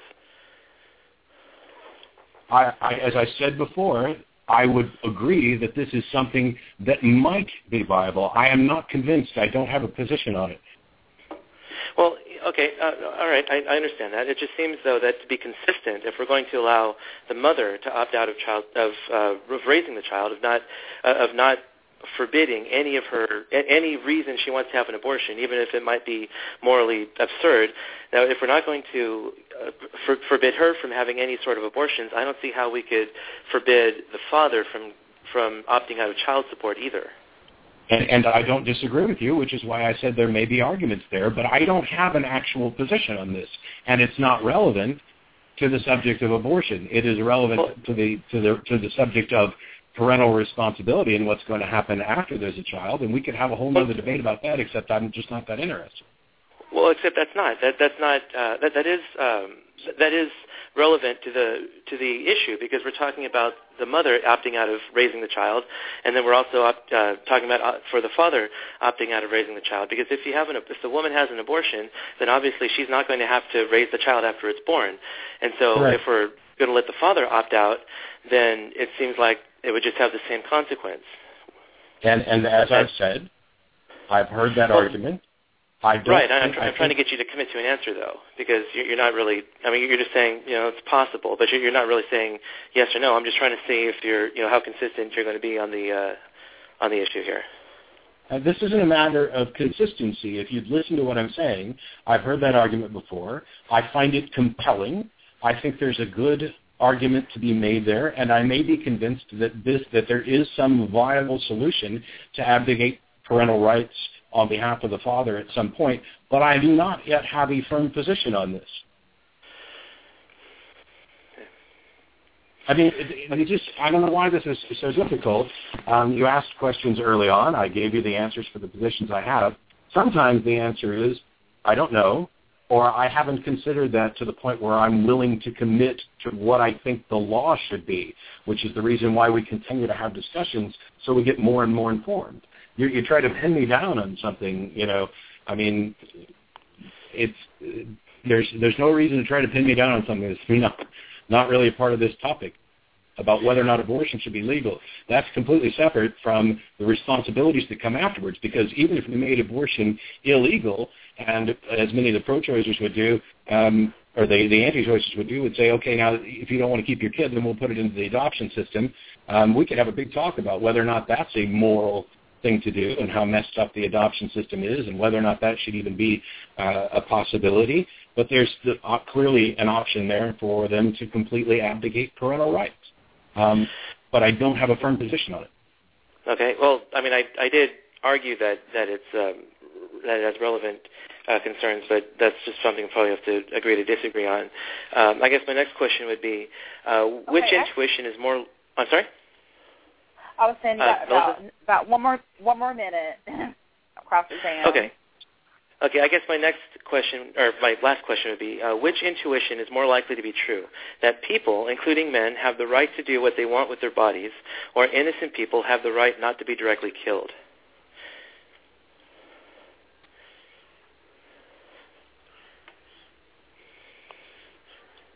Which intuition is more likely true? Right.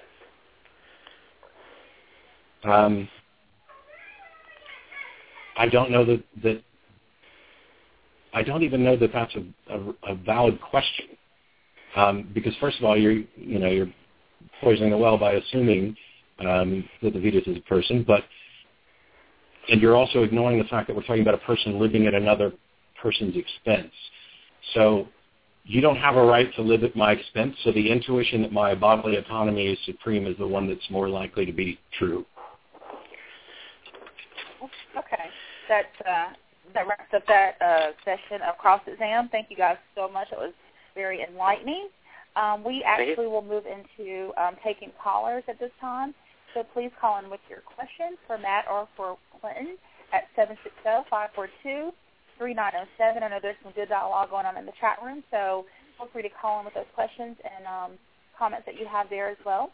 But we do have a caller on hold. I'm sorry? I was going to say, is it possible to take like 2 minutes before we get to calls? Sure. We can, let's... I just need to go to the restroom and get a drink real quick. Gotcha. Okay. Yes, I can talk about Theology Matters for a couple minutes until you get back, Matt. No problem at all.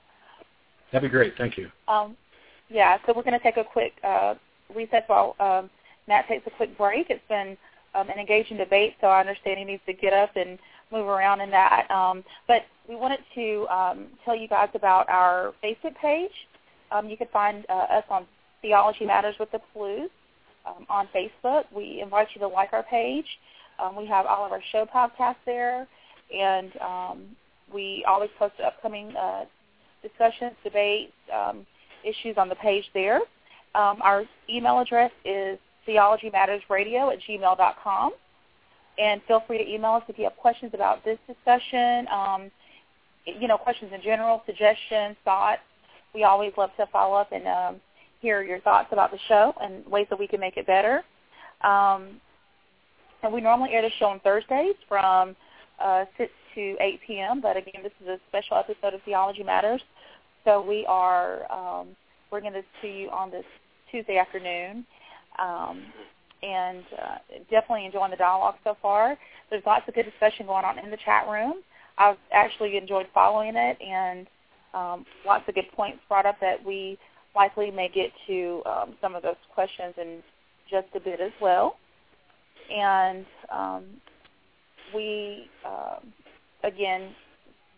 are thankful that you all are sharing with us today. Also, remember that this discussion, this podcast, is available after the show, so you can listen to this as much as you like.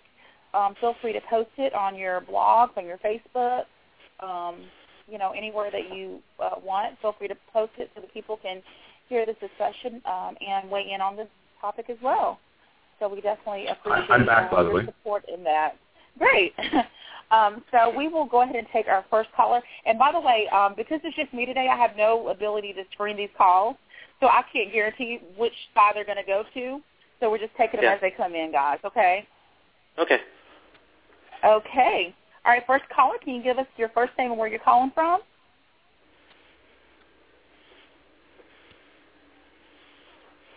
First caller, are you there? Hello? Okay. Maybe he's not ready. Let's go to our next caller then.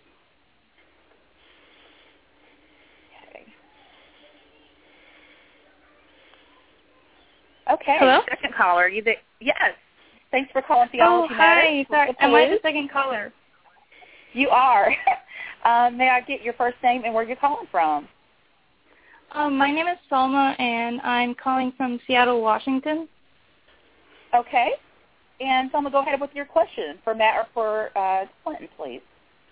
Well, I think my questions are primarily for Matt because, well, I guess as a disclaimer, I don't think I'm either pro-choice or pro-life. But I guess I'm really open-minded. I don't have a very strong position on the matter, but I guess these questions are primarily for Matt. Is that okay? Sure. Okay, so you were saying that the point of viability, that abortion before the point of viability, you would say is the woman's absolute right, so she can take the fetus out before that point, but you would say after the point of viability, that becomes less of her right? Because I wasn't sure why you put the point of viability as where a woman's absolute bodily right ends to that point. Yeah, no, her bodily right doesn't end. She always has the right of removal, which is why I've continually tried to point out that what we're talking about here is the right to terminate a pregnancy. And prior to viability, that is defined as abortion. There are certain methods for that.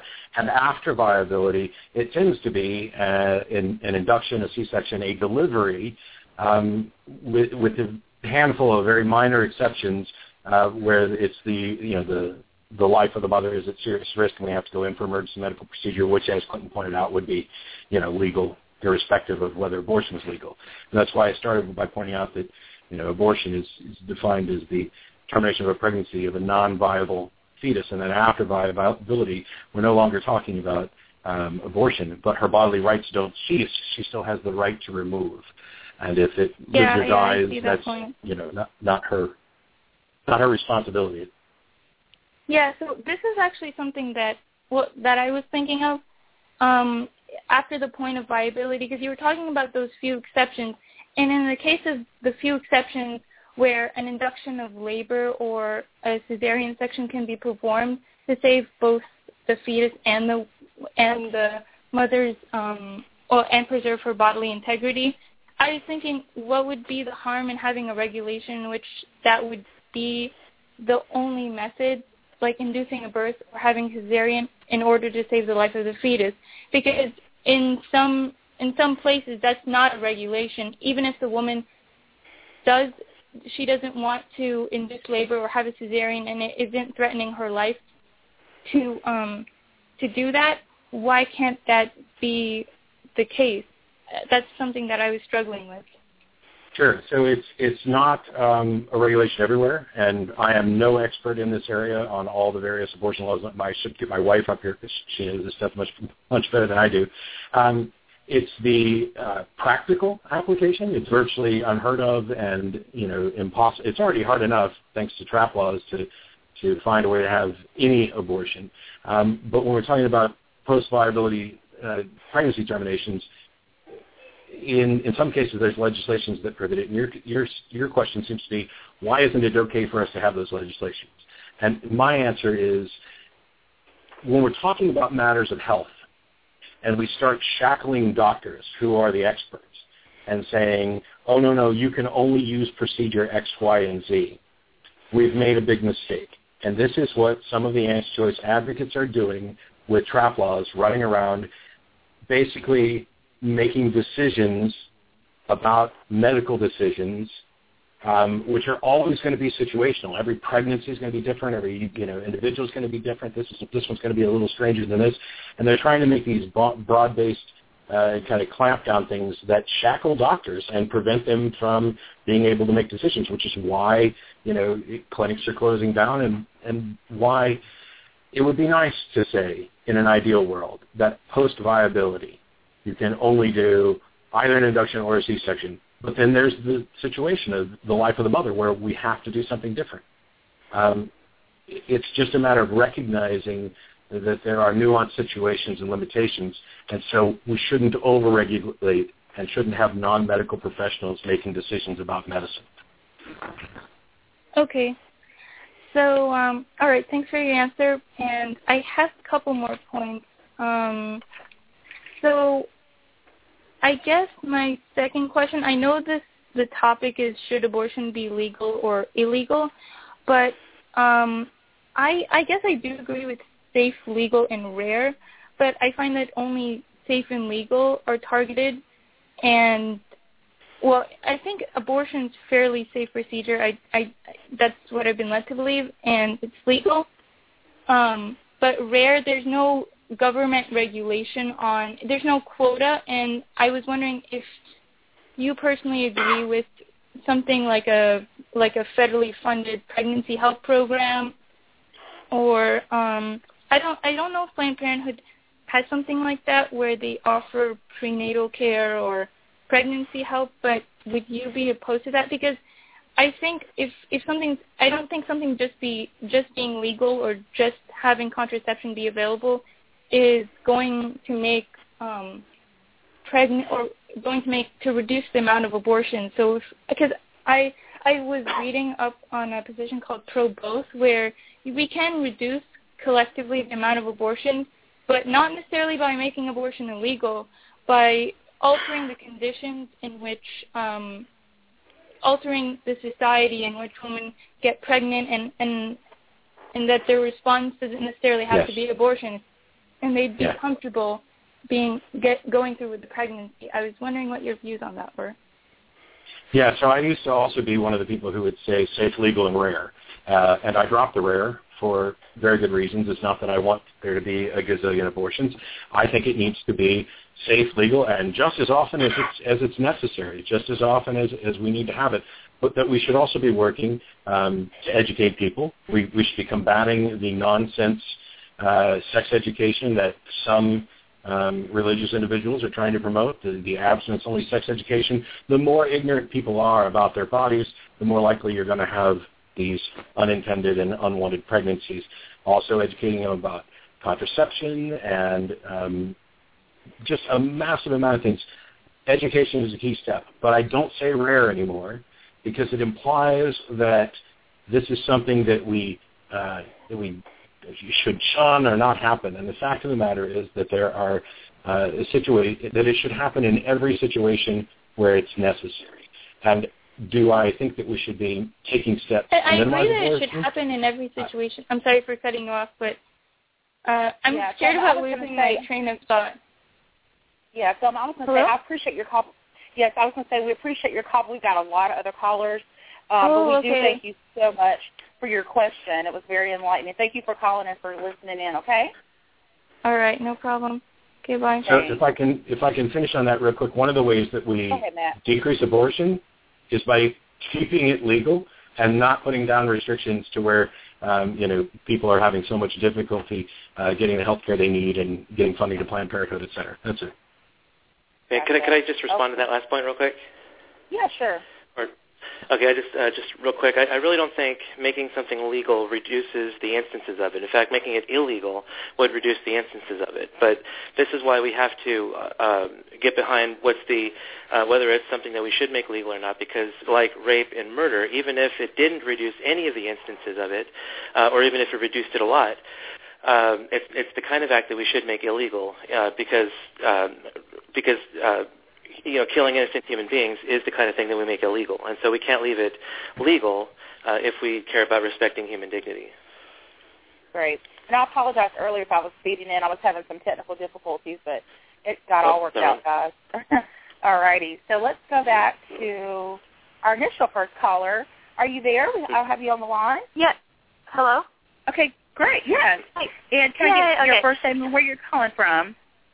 My name's Ellen, and I'm from Berkeley, California. Okay, go ahead with your question for Matt or Clinton. So, I have a question for Matt.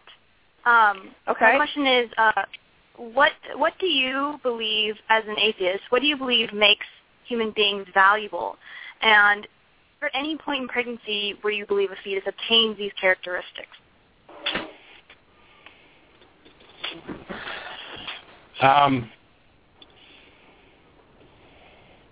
So when it comes to value, is there any point of pregnancy in which a fetus attains the characteristics that would give it value? Yes, and one of the things is that what you value is individual. So there are some people who are going to value the very second of fertilization and that's all they want is even the prospect of a child, and so there's already some potential value there. I'm not in the business of saying this is valuable enough or this is more valuable than that when it comes to the math of human lives. I don't get into the simplistic, a life is valuable and this life is valuable, so they're equally valuable. Equally valuable to who or whom? Because, for example, my wife's life is far more valuable to me than someone I don't know. And that's not that I don't care about the individual I know, it's just that I care more about this person. When we talk about humanity as a whole and what gives us value, it's interactions with other humans. It is the conscious interactions between people. When Terri Schiavo was laying there and had been brain dead for years, she was dead. There was no Terri Schiavo left, and her value, while the memory of her and the body of her had some value to her family, as far as being a human and having value as a human, that had long passed. So, Matt, it sounds like you're saying that human beings' value is based on social interaction. Does that mean you think a hermit or somebody who doesn't have any family or friends isn't valuable, and if they happen to die, it wouldn't be a tragedy, or if some bomb fell wherever they were and blew them up, it would be okay because they don't have any value? Is that your only criteria for value for human beings? So, if there was only one person left in the universe, do they have any value? If they don't value themselves. If there's a hermit out in the middle of nowhere that nobody knows exists, and it happens to die, is that a tragedy? Well, from his perspective, I would imagine it would be. It doesn't affect anybody else, although it would if they knew about him. So it's not that I'm saying that this hermit has no intrinsic value, his value to himself, but if somebody dies that nobody knows, and nobody knows that they've died, I don't know how you could actually I don't even know how you could actually start beginning to assess it. So it doesn't sound like you have answered the question. You don't have any personal beliefs on why human beings are valuable, or only people you know valuable? Are human beings you know more valuable than those you don't? Is there a base level of human value? And if so, what is it? I told you exactly what my thoughts were on value, and that we value people. We value people to varying degrees. You're trying to, I guess, address, do human beings have some innate value unto themselves that contributes a level to society? And my position is that this is primarily based on the interactions, that you can have a personal value to yourself. So it would be okay for someone to kill a hermit? Is that what you're saying? Why not? Because that person has the right of bodily autonomy. They have a right to not be killed. So why do they have that right?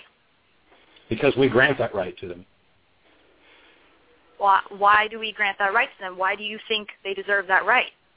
Because we value a system. We value a system where people come into it with equal rights. It's this idea that we're all equal. We're not all actually equal. It's not like I can jump as high as Michael Jordan or anything else by individual things. The idea is that we are treated equally under the law, and that we have equal value under the law. We have equal value under the law, irrespective of other people's views about what our value is. You seem to be treating the law as completely separate from us as people, but we make the law. The law has a reasoning behind it. It has morality behind it. So how can you separate it? I mean, do you support the law or not? And if you support the law, why do you support it? Why do you think the hermit should have bodily autonomy? So, okay, very simply, because we've determined that this is the better way to live, that a world in which our rights are protected, a world in which I want to live and I'd rather not be killed, the best thing I can do is to get together and partner with other people who would rather live and not be killed. And so we get together and we say, we have these rights and we're going to enforce these rights because they're beneficial to us. And so anybody who wants to participate in this society can do that. And those who don't can go off and form their own society within limits until societies come in conflict.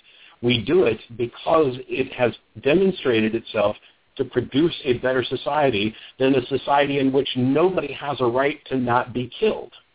This is just so simple I don't get why it's not obvious.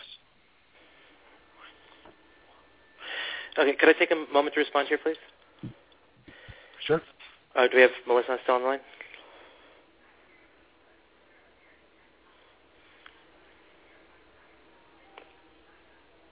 Maybe it's just me and you, Clinton. Okay.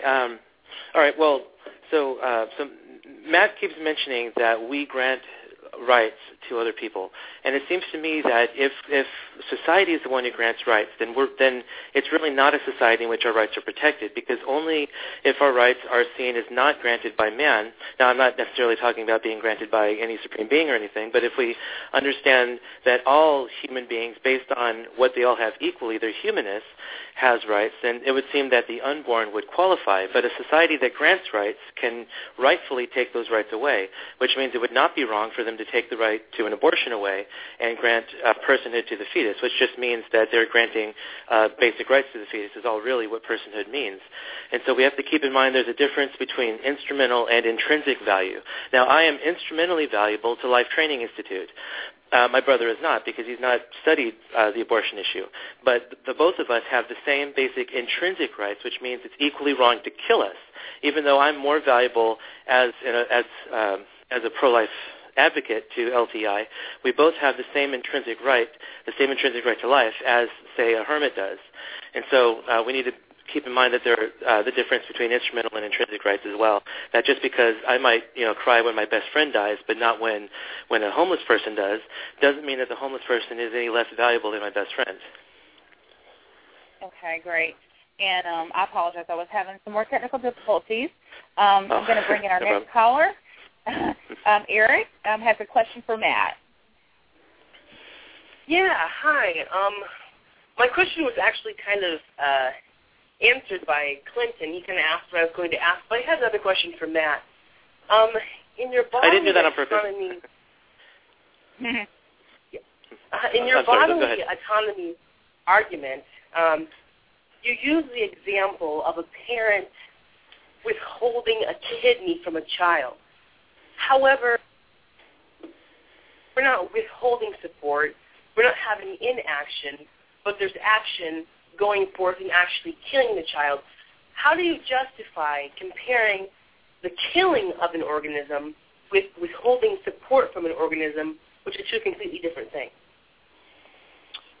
So I actually addressed this twice in two different ways.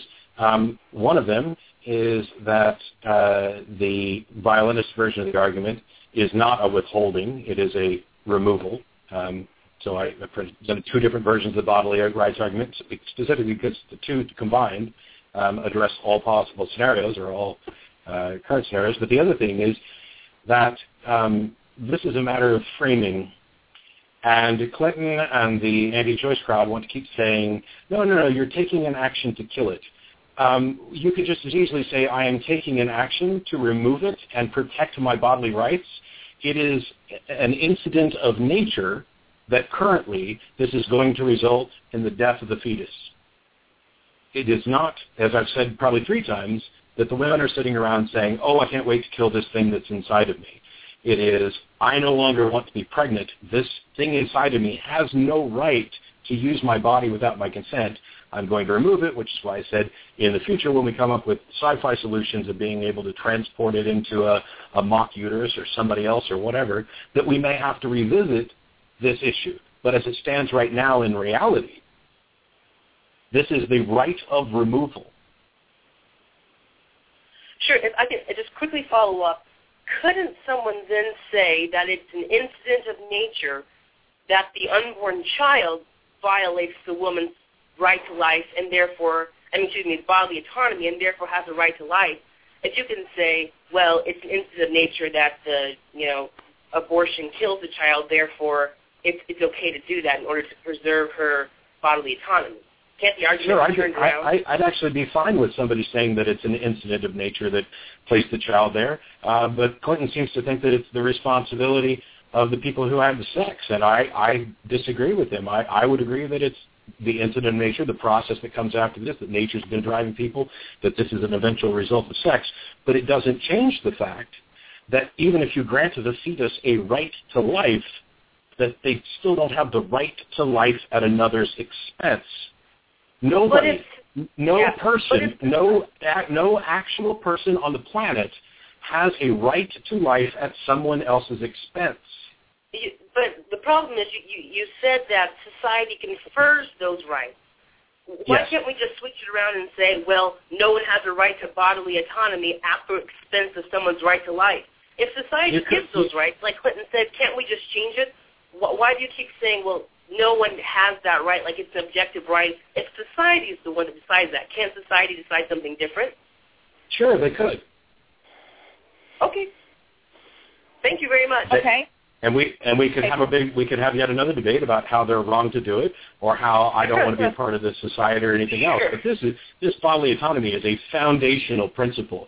The number of things that you would have to throw out the window in order to get rid of this is much like the young Earth creationists wanting to complain about radiometric dating. The amount of science they would have to throw out to actually get to a young Earth is just absurd. I mean, we're not throwing out bodily autonomy. Okay, Clinton, did you want to go ahead and jump in? It probably is our last opportunity here because we got about five minutes left, so go right ahead. Okay. Are we going to have time for closing speeches or? We will try.